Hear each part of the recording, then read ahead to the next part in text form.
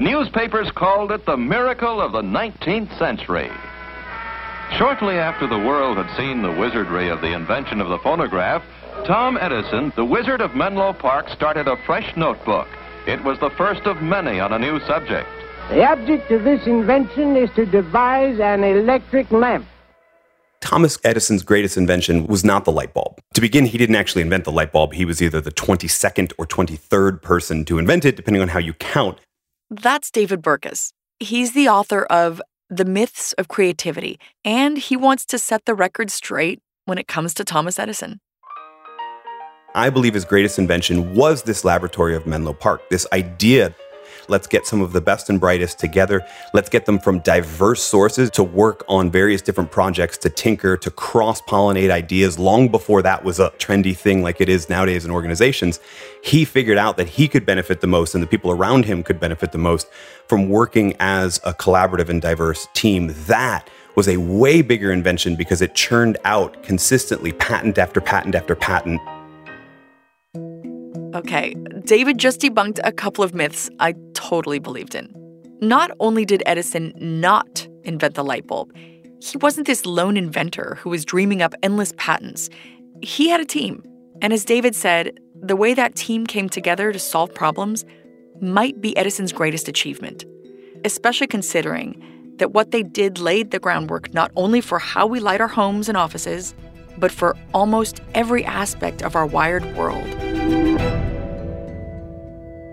I'm Gabriella Cowperthwaite. I'm a documentary and feature filmmaker and the host of Teamistry, an original podcast from Atlassian. This show is all about the chemistry of teams and what happens when people are so open to new ideas of working, innovating, and expressing themselves together, they end up doing something amazing. So let's travel back in time to the dawn of electric light to figure out just what made the Menlo Park team behind Thomas Edison so inventive. It's an early morning in November of 1880, and the sun is just rising. A white picket fence surrounds a large area, about the size of a city block, and the lawn has been recently dug up. In one corner of the lot is a regal 19th century home, the kind with a wraparound porch and lots of windows. There's also a bunch of other small buildings, all of them workshops. Machinists, that's people who mostly make metal parts by hand, as well as glass blowers, carpenters, and blacksmiths, are all arriving super early in the morning. Super early because they need the natural light to do their work. Which is kind of ironic because what they're working on is a system of electricity that, if they get it right, can light up a city block. But for now, all they have is a working light bulb. A barely working light bulb. So then he had to invent a long-lasting incandescent light bulb, which was an extremely difficult proposition that he really underestimated. That's Jill Jones, the author of Empires of Light. As she says, even things like dynamos for the electrical system, which are generators that convert mechanical energy into electrical energy, even those had to be created. Not only did he have to figure out the incandescent light bulb, he also had to invent a powerful dynamo that would operate his system of direct current electricity. That did not exist. He also had to invent a reliable and safe delivery system carrying the electricity to the light bulbs and eventually to motors. So yeah, how do you get the electricity into people's houses to power the bulbs? And once there, where do people plug in their light bulbs? How do they turn them on and off? What if there's a power surge? All the stuff you and I take for granted when we flip the switch. So there was a great deal he had to do, and I actually would like to read you something Edison himself said. Everything is so new that each step is in the dark. I have to make the dynamos, the lamps, the conductors, and attend to 1,000 details the world never hears of. Well, it all required a team of highly skilled, highly trained specialists who could tackle each of those individual problems, but tackle them as a group. Getting that group together was a huge investment and a huge risk. Edison had already sunk a lot of his own money into Menlo Park, but he was running out. So he turned to outside investors for the money needed to hire and pay all these new workers. In exchange, the competitive Edison gave his team a challenge by stating, in a number of newspapers, that he would light up a square mile of Manhattan with incandescent light. Any day now. But progress had been slow. There was mounting pressure and a growing sense of frustration from the public at large, and especially from Edison's investors. And that would have been largely J.P. Morgan and also his partner Drexel, because they had to keep on pouring in more money. The cost of copper alone was enormous. So just the money men were unhappy because they were led by Edison to believe this was an easy, short task. In fact, it turned out to be long and very difficult. Meanwhile, in the fall of 1880, the team is working flat out to build a full-scale model of an electrical system that could power the area around Menlo Park.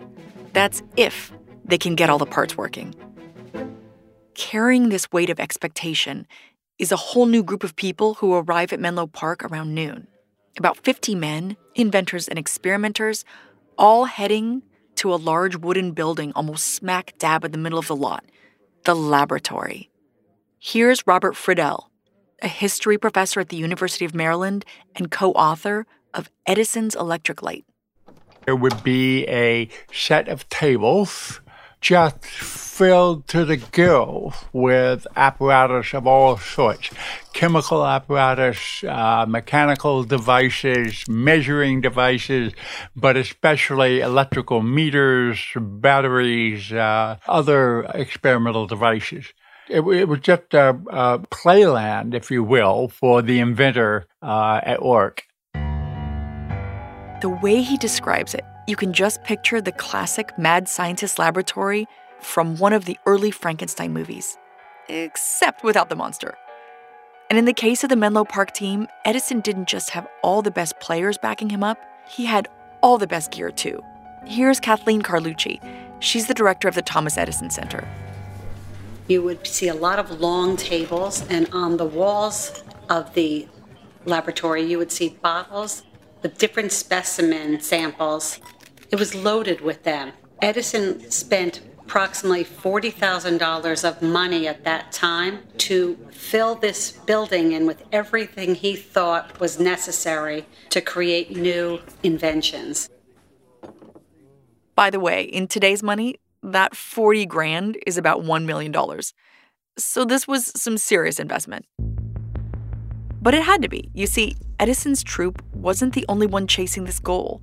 A number of innovators in the US and even the UK were at their heels, including Edison's great rival at the time, the US Electric Lighting Company, all chasing the dream of being the first to light up the world.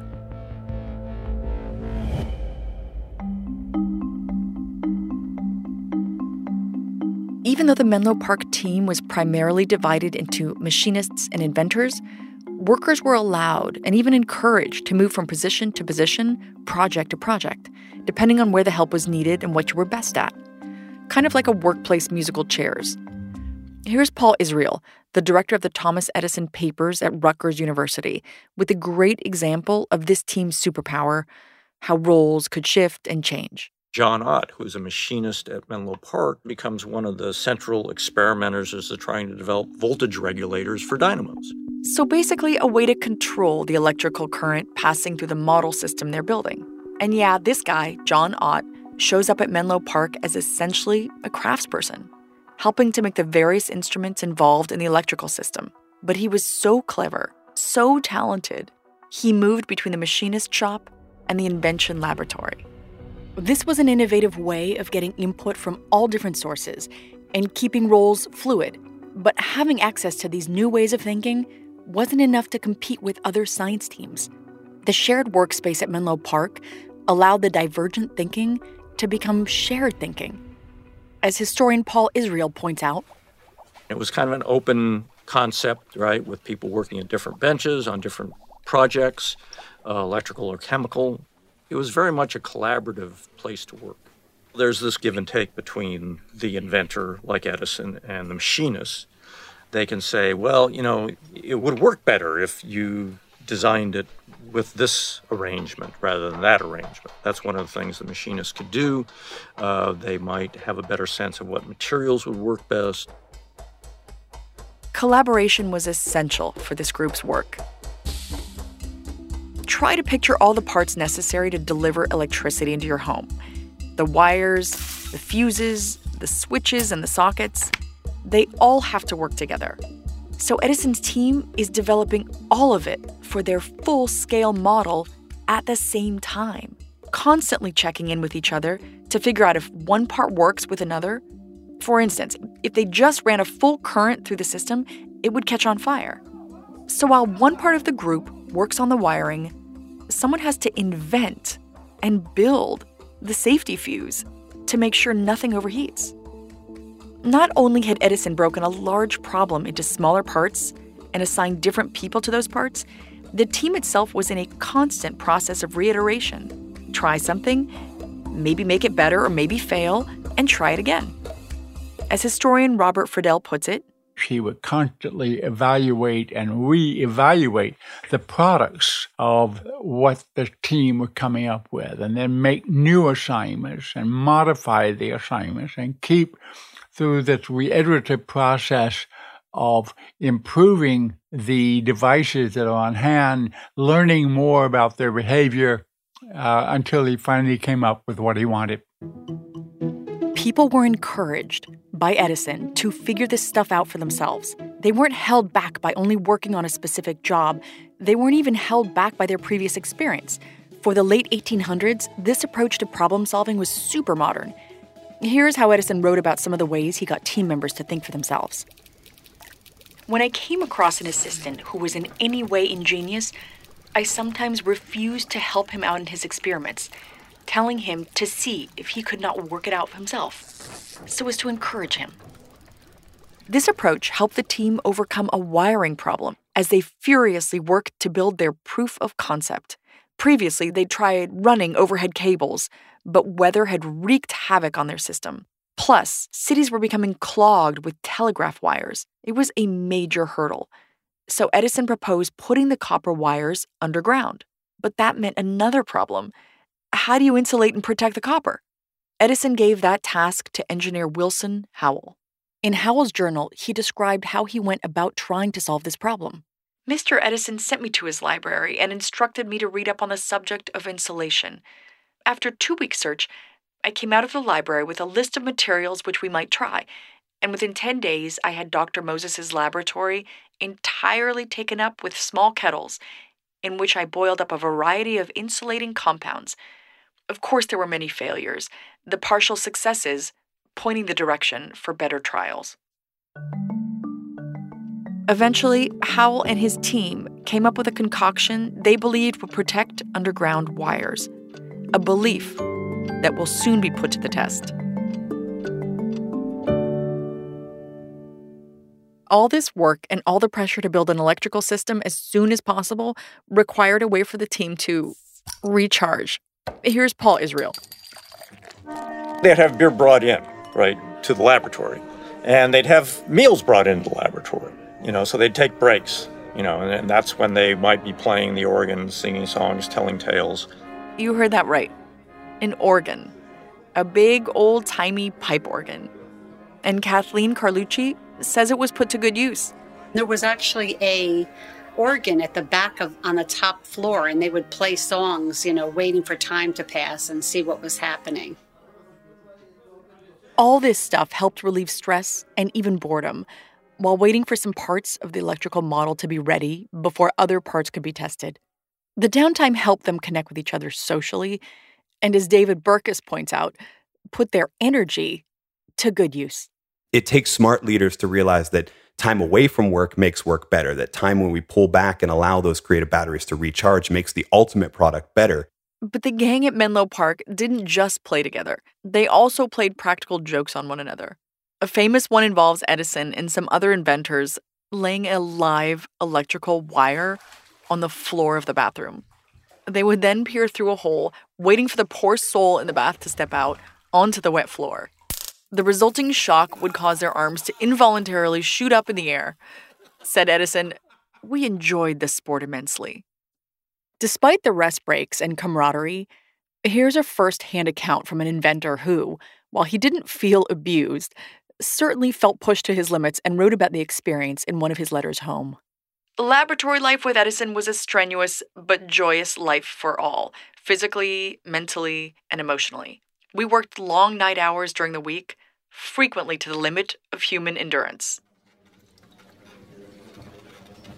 The Menlo Park team has been working on their electrical system prototype since dawn, and now the sun's starting to go down. With wiring insulated and thermal regulators in place to keep lamps from melting, perhaps tonight they can flip the switch and see if they've made history. Not to mention silencing the critics and turning that pressure into good press. The machinists pack up for the day, but this is when the scientists get going in the laboratory. Partially this is because Edison is a night owl and likes starting late and working until the wee hours of the morning, but it's also a necessity of the workflow. It goes like this. During the day, the machinists make the bits and pieces the inventors need for their work later in the evening. And when they wrap up, a couple of hours before sunrise, the inventors leave a pile of notes for the machinists of what needs to be built the next day, an ongoing cycle of communication. That's the lab's grandfather clock chiming midnight. But at Menlo Park, that doesn't mean the day is wrapping up. In fact, the lab is bursting with activity because everyone is confident that tonight, at long last, they will power up their electrical grid for the first time. The inventors are working at a furious pace, work that includes a lot of note-taking. You see, on each of the long tables, there's a notebook. All the inventors occasionally go over to one and write in it. This was how Edison encouraged not only innovation, but collaboration. To be fair, the main reason he put out the notebooks in the first place was to keep track of everything for future patent registrations, but it turned out to be an amazing tool for teamwork. The notebooks even became an expression of teamwork. As Paul Israel explains, we can see this kind of collaborative nature of their work by the use of the pronoun we, right, to describe the group and the work of the group rather than an individual. These notebooks are the Menlo Park team's most powerful collaboration superpower, allowing them to build on each other's radically different ideas, capturing all this divergent thinking like lightning in a bottle, so their work could literally be more than the sum of their individual efforts. You can picture it as a human pyramid. And I'll give you an example. In challenging each other's ideas and giving constructive feedback about the best way to insulate wires, they were building towards a solution, the electric grid they were about to power up. Here's how another of Edison's inventors put it. Edison made your work interesting. He made me feel that I was making something with him. I wasn't just a workman. And then in those days, we all hoped to get rich with him.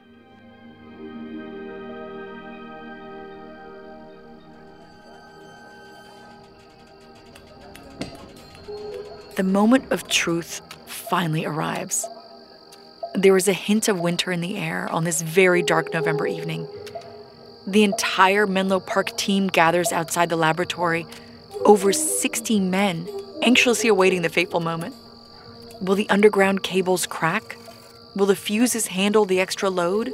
Will the sockets power the lamps or just burn out? And will the massive financial investments pay off? Here's Edison author Jill Jones on what could have gone wrong when they flipped the switch.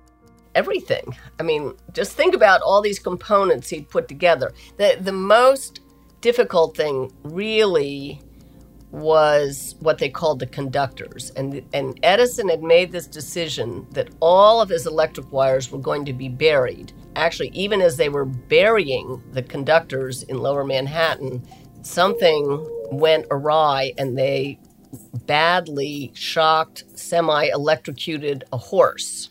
So that was a huge worry. And the first time that they tested them out in Menlo Park, they really didn't work well.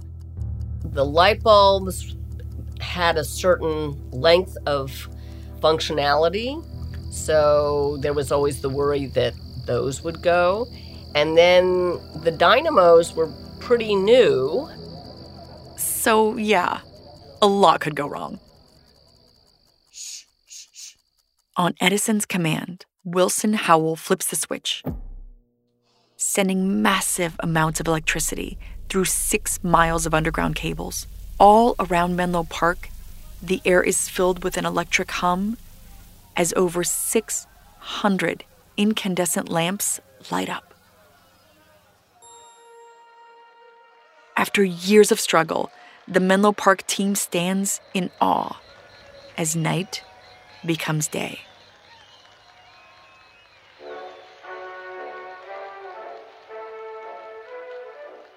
The following month, the Edison Illuminating Company will be formed to help bring this lighting grid to the world. And then, in September of 1882, 4 years after the promise was made, Edison's team will finally light up an entire square mile of Manhattan.